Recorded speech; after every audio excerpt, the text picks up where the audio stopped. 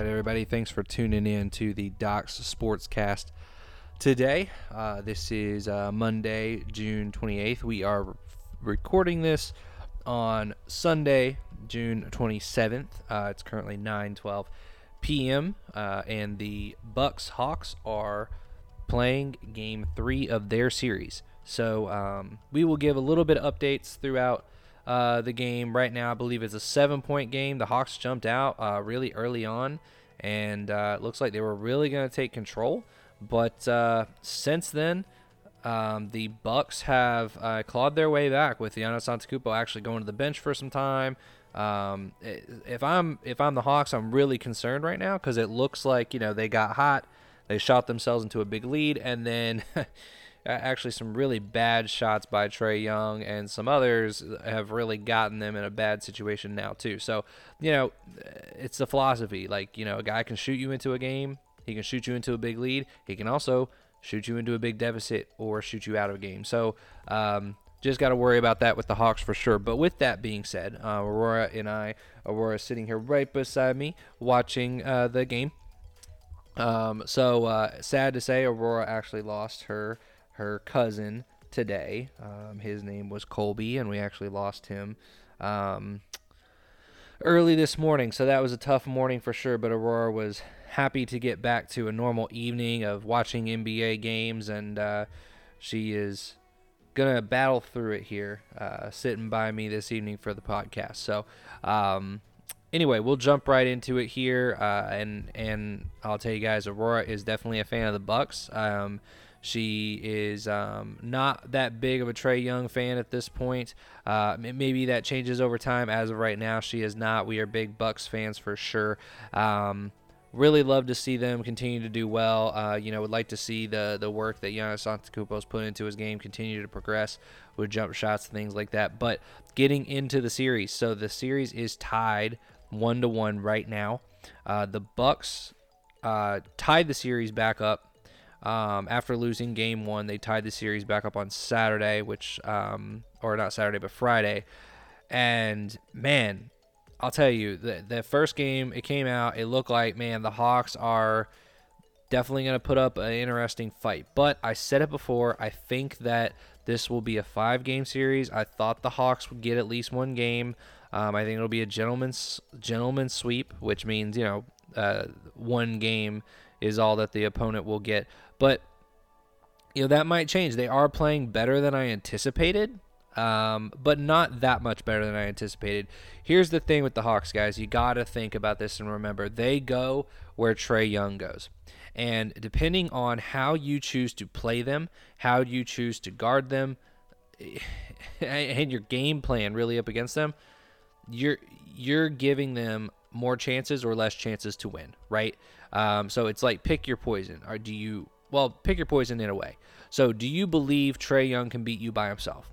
Or do you believe that, his role players will be able to beat you by themselves? And that's really what your focus is. Like, okay, what are we going to do? Are we going to shut him down, or are we going to shut everyone down except him? All right. Now, in the first game of the series, they wanted to have Trae Young beat them by himself. And they said, we are going to we're going to want Trae to beat us by himself. He's got to put up 50 points, whatever, and he's going to have to beat us. Well, here's the challenge in that philosophy, and this is what the Bucks ran into in game 1. When Trae Young gets going, Trae Young sees the floor better. He's in a rhythm. Guys on your team and your defense need to feel like they need to step in and help and come off pick and rolls and things like that. So you are in a worse defensive situation later on in the game. So they came in the mentality of, we're going to let him get his. He's going to have to be the one to beat us. No one else is going to do it. That's great. But what you ended up doing, because of the way that he plays and the way that your team realistically plays great, solid team defense, they adjusted after he got hot. Well, why did he get hot? Because you gave him those shots. You gave him those opportunities to get hot early in the game. And then Then all of a sudden, when your guys wanted to step in and help out, all of a sudden everybody else was getting going. Everybody had a rhythm. Everybody was getting easy looks and easy shots off of kickouts, things like that, getting some great passes from him.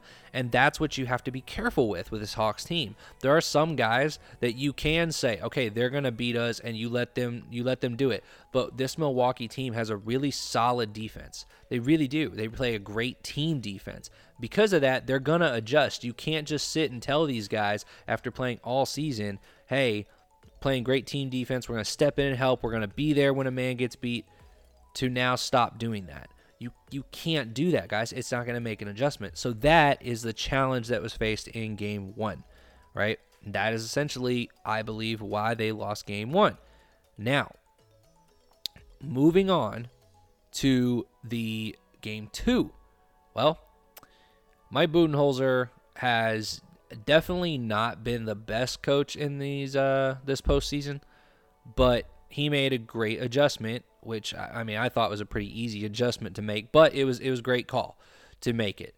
He decided, all right, we're going to change the focus, and we're going to focus on anyone else has to beat us. Like, our Game 2 focus is anyone else is going to beat us, not Trey. We are going to shut him down. We are going to make him give up the ball. We're going to play big ball against him. He's going to have someone in his face all the time. We're going to be physical with him. We're going to make him grow up, essentially. He's a young player in the league. We're going to make him grow up. And I loved it. I thought it was a great move, great call there. Here's the thing, guys. The first quarters. Look at the first quarters of the first two games. Game 1, Trae Young shot 10 shots in the first quarter. Okay. In Game 2, that was down by half. He shot 5. Okay. That's huge. That's huge because that tells me that you made a guy who is one of the more confident players in the league, especially he's probably the most confident player in the postseason right now, tell himself, hey, I'm not getting good shots. I need to get my teammates involved because, man, they're locking me down. He cut his shots down in half in the first quarter. And the first quarter is really what gave the big giant hole for the Hawks in Game 2. So that's the thing. You changed it up. He was worried about his shots. He didn't take all those shots, and then he didn't get a rhythm going. Well, all of a sudden, that set everything up in motion. Think about this, too. They forced Trey to go left. He took 6 shots on the right side of the court in Game 2. He took 16 shots overall, only 6 of them. Okay, that's less than half. All right, that's way less than half. He took from the right side of the court. Okay, great. Make him go left. Make him go left. Make it difficult for him. If you let him just sit and control everything on the right side of the court, it's going to be a lot easier for him. Make him go left. That's what they did in Game 2. So that also helped to shut things down. So give you guys a quick update. It is 4-point game. Just under 4 minutes left to go in the first half. And, man, it just seems more and more like Milwaukee's clawing back a little bit at a time, Atlanta's going to hit some shots. I mean, that's what they do. They're offensive-minded team. They're going to hit some shots. They're going to go on some runs. But every time they do, Milwaukee's just creeping back into it. And every time you look up, they're a little bit closer to getting it tied or back to a lead. So we'll see how it keeps going. We'll probably, I don't know when, I think this podcast will probably end probably around halftime. Probably the end of halftime, maybe the beginning of third quarter. So we'll have to see when that ends. But interesting game for sure. So jumping back into this. So they forced Trey to go left. He only took 6 shots from the right side of the court in Game 2. That's down from Game 1 as well, but he took a plethora more shots in Game 1 anyway. So we can't just say, oh, well, he took this many less shots on the right side. Yeah, but he took that much less shots overall. So that it is a little skewed when you think about it, but he did take quite a few less shots from the right side, even early on in the game, than what he did in Game 1. So essentially, what this did, and this was beautiful, and I don't know if Coach Bud decided that this would be the way it would go, or if he knew that this would work the way it did, but essentially, this is what happened. when you shut him down, when you make him second guess his shots, take tough shots, not want to take shots, when you do that to Trae Young, now everybody else has to create for themselves. This is not a team with a bunch of playmakers. It's really not. Danilo Gallinari, guys, he is not a playmaker anymore. All right. Sure, he may have been able to make some shots and stuff when he first came in the league, but he's slower. He plays bigger now, and he doesn't create his own looks. All right, so that's not going to happen. Bogdanovic is, or Bogey. Bogey's still hurt. You know, he's still hurt a little bit. You can see it. He's not moving as good as he used to. So he's not going to go out there and create a ton of shots for himself. Herter, he can create good shots for himself if he's got a good matchup. But, man, he does not have a good matchup. Like I said, these guys are good defensively for Milwaukee. You know, Clint Capella has never been a guy to like really focus on getting his own shot. So the only other person that has been, you know, hey, this is the guy to get his own shots would be Lou Williams coming off the bench. And if Lou Williams doesn't come in and put up 15 to 20, then you're really just relying on Trae Young being able to make his own shots. Or, sorry for the yawn there, guys, or giving his teammates shots. And I think that's the big thing I would worry about if I am the Hawks. If I'm a Hawks fan, I'm concerned that Trae Young is shouldering you as much as he is. Yes, there's plenty of guys, you know, LA with Paul George right now, you know, what the Suns have been with Devin Booker. Like, yeah, I get it. There's guys that are shouldering loads, but they still have playmakers on their team who can get their own shots. Reggie Jackson can do that for LA. Okay, Middleton, Holiday, they can do that along with Antetokounmpo for Milwaukee. All right, and then for the Suns, I mean, you got a plethora of guys. You really got a plethora of guys. I mean, Ayton can post up really well. He can get his own shots in the post. You got Devin Booker. You got Chris Paul. You've got plenty of guys who can get their shots off when they want to. You know, Bridges is one of those guys, and man, I know I'm forgetting a couple here, but there's another guy or two there that can get their own shots off too. So again, you got to think about that, and that's the thing that's going to challenge the Hawks the rest of this series. And if they happen to progress, I think it would be a huge Achilles heel for them in the finals. It's just going to be really, really tough, really, really tough on them. So, you know, we'll just have to see how it goes, but you know, I think it's gonna be a tough series the rest of the way. But again, I do think Milwaukee's gonna end up edging it out. So anyway, sorry to get off there, but essentially they changed it up, eliminated role players from Atlanta being able to get something going, and if you do that, that's the recipe for success against Atlanta. You let Trae Young do what he needs to do, because nobody else is on that team is going to sit there and go off. If you look at the other series against the Knicks, Trae Young went bonkers, okay? In the games they won, he went bonkers. If you look against Philadelphia lost that series just as much as Atlanta won it.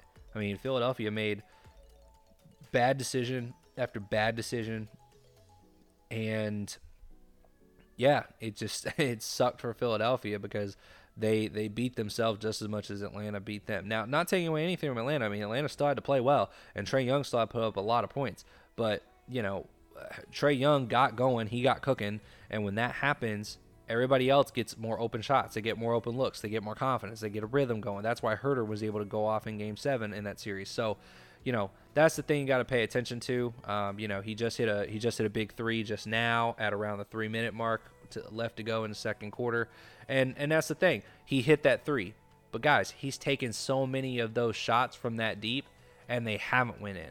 So if I'm his coach, I'm telling him, dude, stop this, because you're hurting us more than helping us. If you're going out there and you're chucking those up and you're missing, you know, you're missing 3/4 of those shots, it's not going to help us as much if we can get good looks, because he will jack up shots. He will take a ton of shots, okay? This is similar to when you saw Allen Iverson play when he came in the league. Yeah, Allen can play and he can do pretty well, but you play him physical, you get a guy up in his space, and you make him have to beat you, and you don't let other people get going, they're not going to go anywhere. And so that's going to be the challenge for the Hawks is in this series is can somebody else step up if teams are willing to commit to letting Trae get his, and that's it. Okay? That's going to be the question. So, moving on, we'll do another update here before we get off the podcast. But, we've been 15 minutes on this series, so we'll jump into the next series real quick.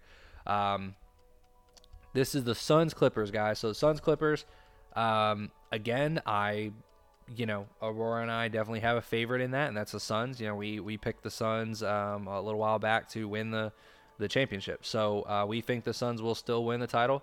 I think they still have a really good shot, if not better, nowadays with the teams that are left. I think they match up pretty well with almost everybody. Milwaukee would probably give them the best run as far as a matchup goes. But here's the thing: I will commemorate, and give credit to the Clippers. They are playing their hearts out. They really are. They're playing great team basketball. They're doing everything they can. Guys are stepping up, playing some of the best ball of some of their careers out there. Patrick Beverley is being a hawk on defense and all that stuff. So, it's crazy. But the Suns get back in rhythm. Okay, that's what happened. So in Game 3, they lost their rhythm. If you think about it, here's what happens. Booker breaks his nose in Game 2. They were able to win that game because they had a decent amount of time that he wasn't injured. So they were able to, get something going consistently in that game. Then what happens, and this happened with the Sixers. It happens with a lot of teams. You have to make adjustments, and it's gonna be clunky. It's gonna be clunky when you make adjustments. That 100% makes sense.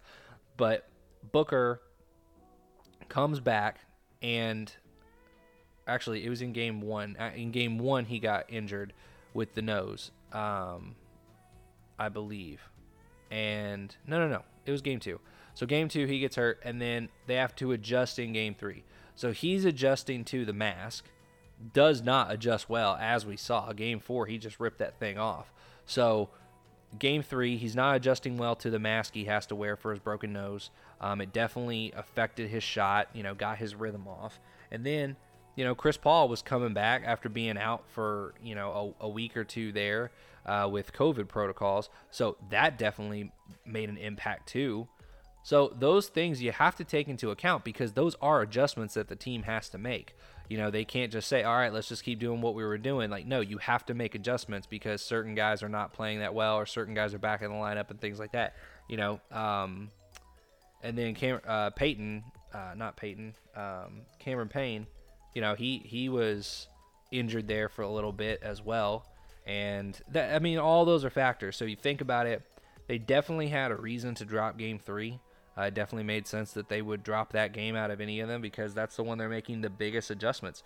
Those two reasons had the Suns playing inefficient basketball. If you go back, watch that game, they were not efficient in how they played. They're typically a team that really tries to get the most out of all their possessions, get everybody involved, spread the ball around, have great offense as it goes. And then defensively, they play pretty solid defense as well. And that just was really clunky in Game 3, especially coming down the wire toward the end of it. So that was, I believe, the reason that they were so inefficient in Game 3 was because of those adjustments they had to make with the lineups and whatnot, guys being out. But Paul and Booker adjusted in Game 4. They were able to get that game under their belt.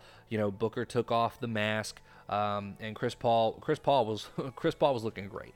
Okay, he looked really good again, right back to where he needed to be after getting that one game of rust off of him real quick. He was back to being all good to go. So really happy about that. Everybody loves to see a nice, healthy Chris Paul. One of the best players out there to watch. So really excited to see what he's doing at his age. And then here's the thing. So they're back in Game 4. Now it's a 3-1 lead, and it looks like the Suns could end up closing this out at home, finishing it in 5 games, which, I think that's 1 game less than what we anticipated here on the podcast. I think we anticipated it going for 6, but if it goes for 5, we're not going to be surprised by that in any way. We thought the Suns would win the championship, so of course we think they would be able to handle the Clippers pretty well, especially without Kawhi Leonard.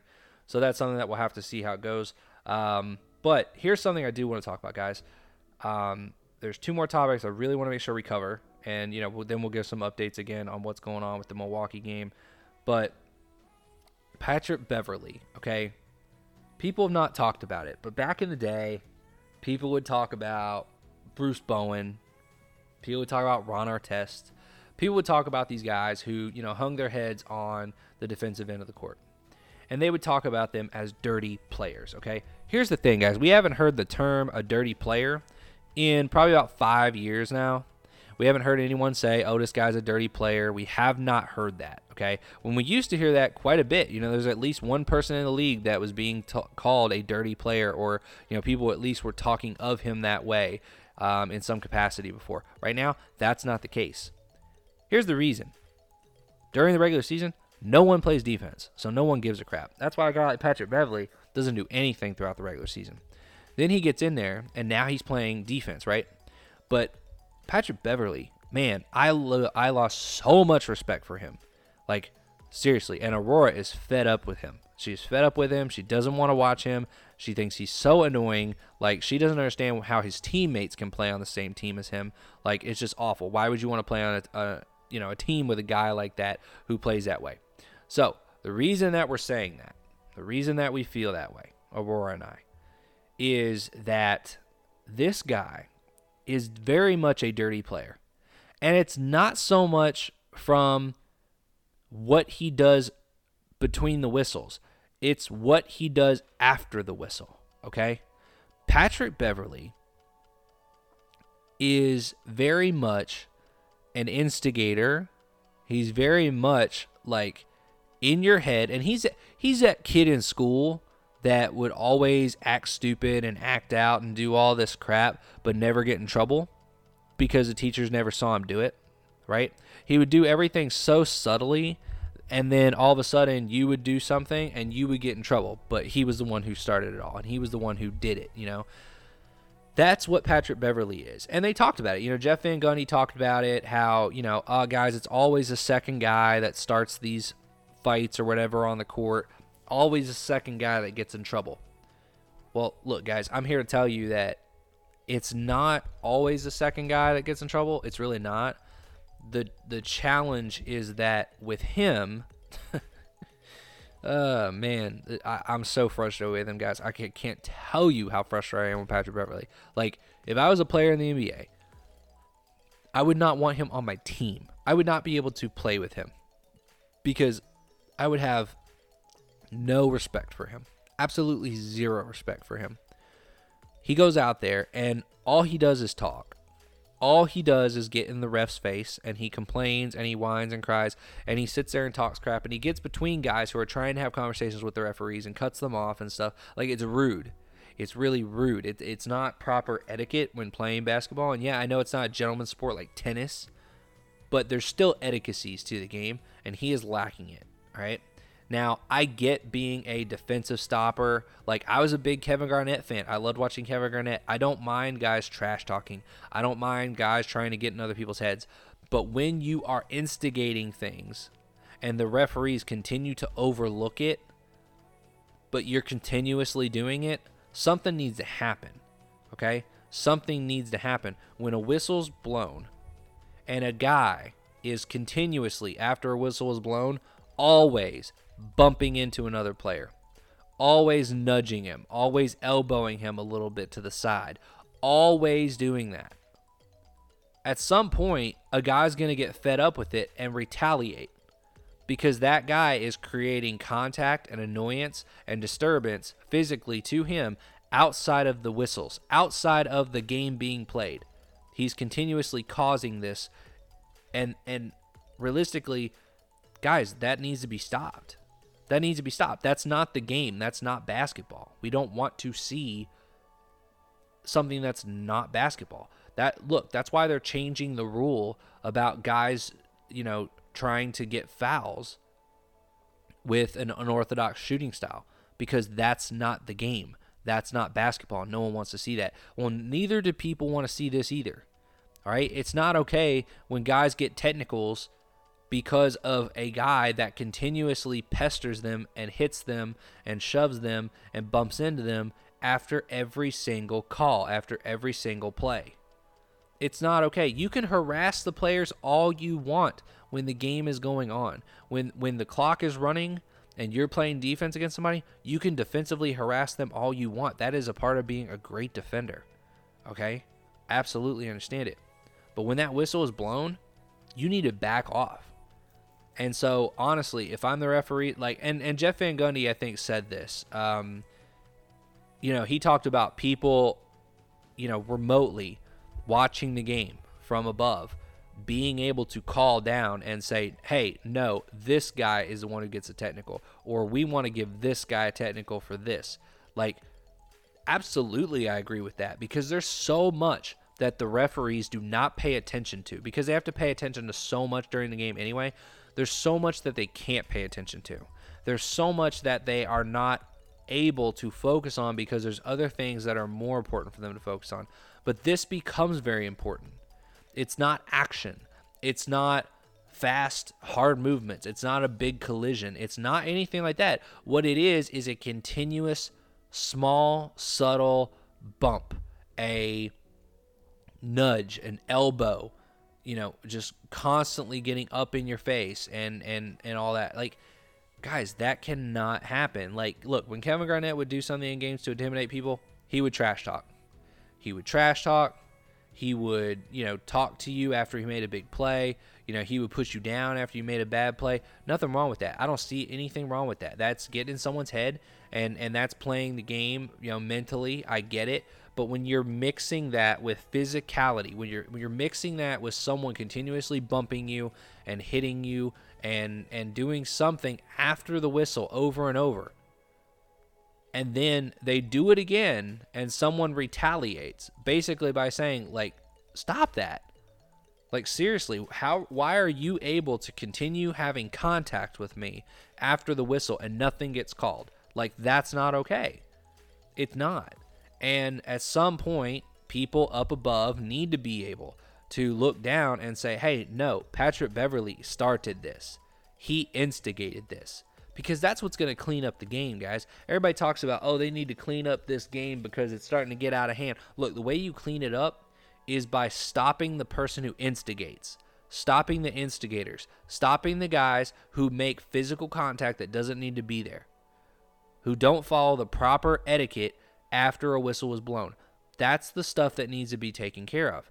And it's not. It doesn't get taken care of, guys. Realistically, if you're the instigator and you're the person that starts all the trouble, you're going to be rewarded because the other guy's going to get the technical. That's how it goes, and it's really, really sad. So at least that's what happened against the Suns. So I hope that can get fixed.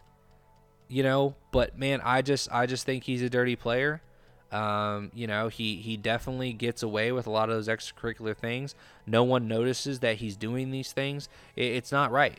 It's not right for a guy to be able to continuously bump into you, nudge you, elbow you, whatever it is. It's not right that he can continuously do that and not get called for it. But as soon as you want to make him stop, because that's extracurricular activity after the play is over, you're trying to make him stop because that should be stopped anyway. That shouldn't be happening anyway. You're trying to make him stop, and then you get whistled for it. That's not okay, guys. It's really not. So I'm very, very upset, very frustrated with Patrick Beverley. I just did not agree with a lot of the ways that he played defense the other night. I mean, I think from a defensive standpoint, yes, he can get all up in someone. He can harass them. He can do whatever he wants to do. But as soon as the play is over, you've got to make him stop, because he is getting away with all of these things that if it was another player, if it was a star player that you have to watch, that these players watch for, they're going to get called for that. Look, if it was Paul George would get called for that. If it was Devin Booker, he would get called for that. If it was the stars that the referees are trying to pay more attention to, they're going to get called for those things. But no, he instigates, someone else reacts. He needs to be the one to get in a technical for this. At least do a double. But that's not even happening. They're giving the technicals to the guys who are reacting and not giving it to the instigator at all. And I don't like to see that. You want to clean the game up. You want to make it about basketball. That's what you got to do. That's what you got to do. Okay? So, anyway, moving past Patrick Beverley, we'll probably continue to talk about this. But, guys, next game, watch that. Pay attention to what he does after the whistles. Pay attention and watch what he does after the whistle's blown.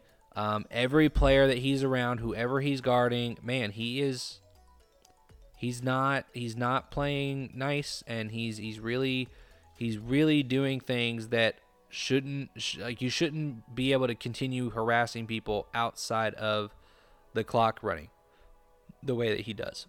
So pay attention, see what I'm talking about, and let me know if you guys have an issue with it as well. But all right, it's a defensive showdown amongst teams. And I'll tell you guys that. Like right now in the playoffs, look at these two series, is a defensive showdown. And if you look at what happened amongst most of the games, on the games Friday and Saturday, it was all about defense. Who can play defense and who can't? The Suns Clippers, man, they both teams, like everybody talks about, oh, they had such a huge drought in the fourth quarter and nobody could score. It wasn't because nobody could score. It was because they were playing good defense. Both teams played great, solid defense. And that's something we don't really see a lot. I'm super excited to see that because they both played great, hard-efforted defense. And that's what you want to see, right? That's really what you want to see in the playoffs. Like hard defense, two defensive teams going at it. Like, hey, sure, let's go out and put up 120 points. No. We don't need to score 120 points because we're going to shut you down and keep you under 100. We're going to keep you under 90. How about that? Like, that's great. I was super excited to see a great defensive battle, and that's what happened. I don't think it was so much like, oh, guys couldn't hit shots, things like that. I don't think it was really that much of like a drought type of situation. I really think that it was, teams were just playing really hard, solid defense in the fourth quarter. I think that's why you saw the disparity in the shots there. So, really excited about that. And then in the Milwaukee game, I mean, yeah, they were playing great defense up against Atlanta, and Atlanta is the only team, when you think about it, that has major holes on defense. They're the only team that has major holes on defense. And, up against Milwaukee, it may not be hurting them as much. But, man, if they were playing up against the Suns right now, man, the Hawks would be really, really hurting because the Suns can flip it around and play defense on the opposite end. The Hawks couldn't really do that. Okay, they've got a good big defender in Clint Capella. They've got Trae Young, who will play some solid defense every now and then. Danilo Gallinari doesn't really have a great defensive prowess anymore. They've got a few guys, but you look at Bogey. Bogey's going to get beat off the dribble by most guys. Herter is going to be a liability on defense from what I've seen. He has not impressed me with his defense. Collins, it depends on the matchup. He has matchups where he can get roasted, but he has some matchups he plays really well also. So just interesting to see how they're going to play it, but I think everybody else is a little more versatile on the defensive end. So I think defense really has been the big thing that's shown through at least Friday and Saturday's games. And we'll see how this continues to go with the Bucks tonight. But the Hawks are the only team I think that really has big hole on defense in a certain area, and that is the guard / small forward type situation. Okay, guys, so here's the big thing that I want to talk about, the last big topic we want to talk about, and this is rules in the game, okay, and how games are officiated, how things are called, and the new review rules, okay, so under 2 minutes, referees can go and they can review games, they can review, various calls to make sure they get the call right, okay, which I have no problem with. I think that's wonderful. I think it's wonderful. Make sure you get the call right. I completely agree with that. However, what has happened is that because we can look at these things so closely and in such a slow motion time frame and all that stuff. We can really break down these plays and calls as it happens. What I'm noticing, and what I think other fans are noticing as well, is there's a lot of flaws in the way that NBA officials have to officiate and the way the rules are laid out. Because if you look at it, there's two things I want to talk about here, two instances. Well, multiple instances on one of them, but one situation is that is the call of what like when a ball goes out of bounds. What is the call for a ball going out of bounds? Is it the last guy who touched the ball, or is it who caused the ball to go out of bounds? Okay. And this is something Jeff Van Gundy talked about. This happened, I think it was a Knicks game. No, maybe it was a Sixers game with the Hawks. I can't remember, but there was another game in the postseason here where this same exact situation happened, and then it happened again last night with the Suns, where Cameron Payne was dribbling down the court. I believe it was Beverly. May have been someone else, but they knocked the ball away from him, and it went out of bounds. Now, the ball, when it was knocked away from him, the ball was under control by Payne until it was hit by the defender. That's what caused him to lose control. But because it was in his possession, it was still last touched by him. He was the last one to actually have physical touch on the ball.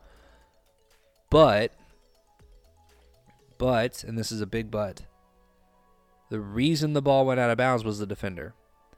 And so Jeff Van Gundy talked about this. He talked about this the other night in a series where he said, guys, it's going to be interesting how they call this, because the offensive player is going to be the last person to touch the ball in a lot of those situations. A lot of those, turnovers where a defender just taps the ball, gets a hand on the ball real quick while he's dribbling it. The offensive player is always going to be the last one to touch the ball in that situation.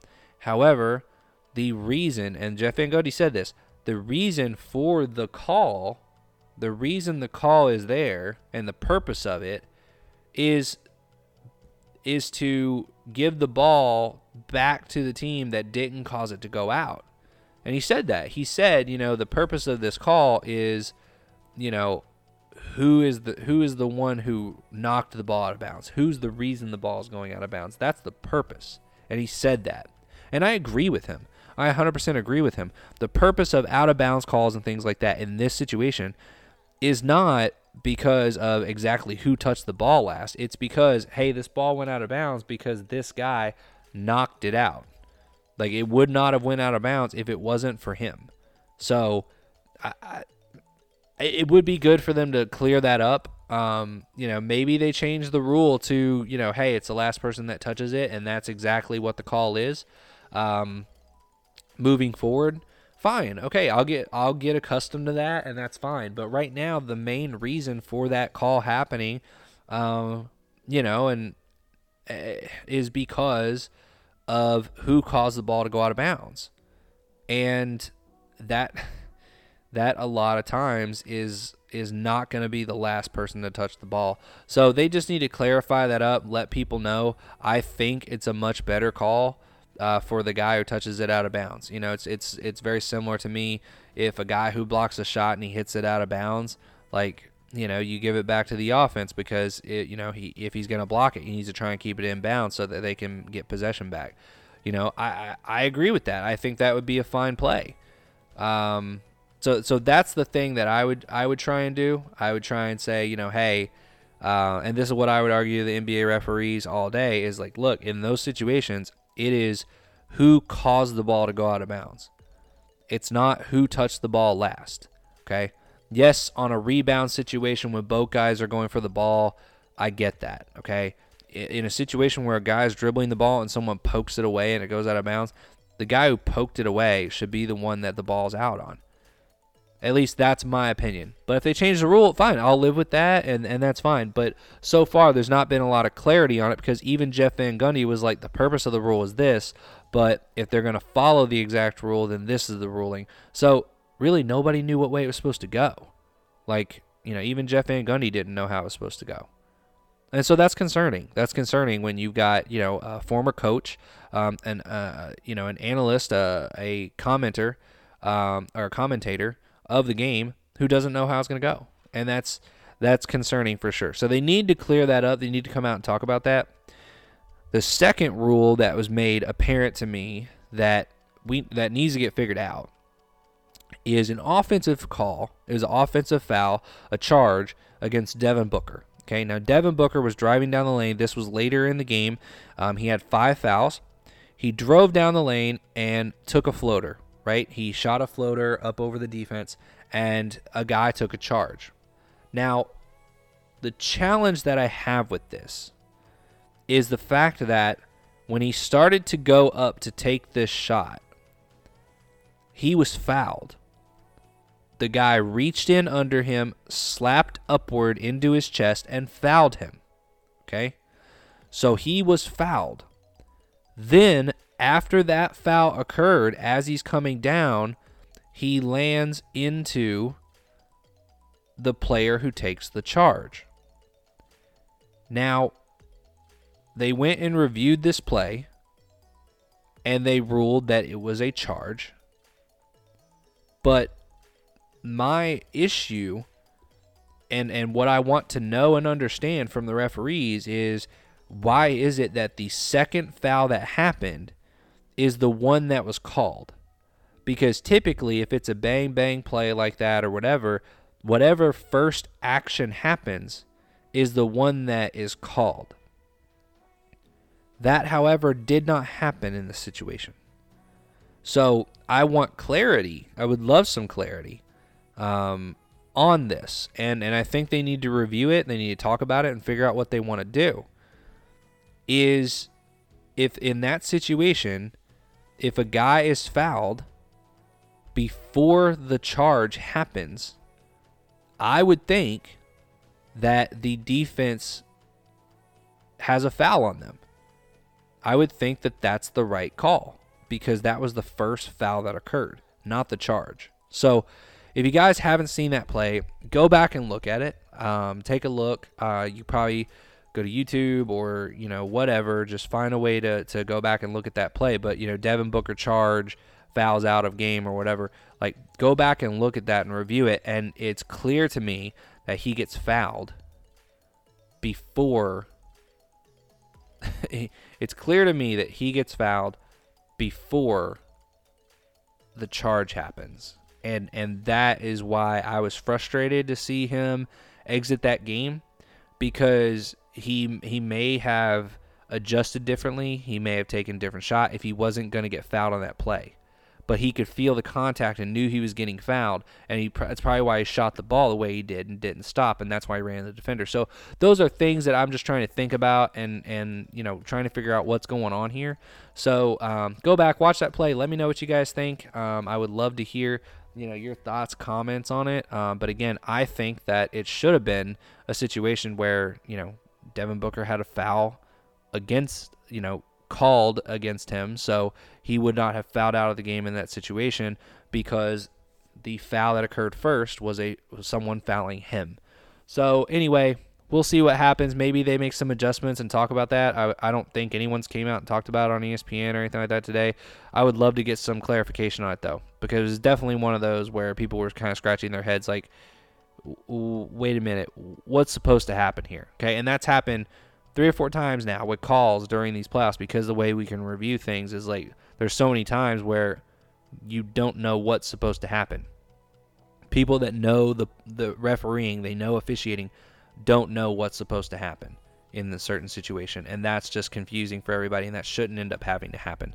So anyway, we will go ahead and get some of this wrapped up, give you guys a last update on where we are right now. It is just over 7 minutes left in the third quarter. Chris Middleton just hit a floater. It went to the halftime, tied. So Milwaukee had battled back to tie the game up, and then now it is a 5-point game. Atlanta is up by 5 with just under 7 minutes to go in the third quarter. Trae Young just took another bad shot and missed it. So we will see what happens. I really think, from the tempo of the game, the way it's been going, I think, again, Milwaukee's going to continue to battle, make adjustments, and fight back. And what you're seeing in this game literally is, hey, if Trae Young's making shots, and they're going to end up, being able to put points on the board and play really well. But when he misses and he takes a bunch of bad shots for a stretch, which is going to happen, the more shots you take, the more you're going to miss as well. And if he gets stretches where he's missing shots, Milwaukee's going to come back in this game. I think they'll take advantage of that and be more consistent throughout the game. So, again, they are down 5 points right now, but I think that Milwaukee will end up winning this game and taking control back over in the series. But only time will tell. Maybe Trae Young gets hot, and if he does, hey, I definitely think they'll end up winning this game. If he gets hot, puts up another 15, 20 points in the rest of the game, sure, they'll probably end up taking this one. But if he doesn't put that up, if he puts up 12, if he puts up 10, 12, 14 points, that might not be enough, because that's going to mean he's missing a lot of shots as well, and that's a lot of possessions his team doesn't get. So let's see how it goes. Again, I've taken up quite a bit of you guys' time. I was running a little long today, so sorry about that. Just a lot of stuff to really talk about, and yeah, you guys will hear from us again on Wednesday. So with that being said, from Aurora and I, thank you, and have a great day.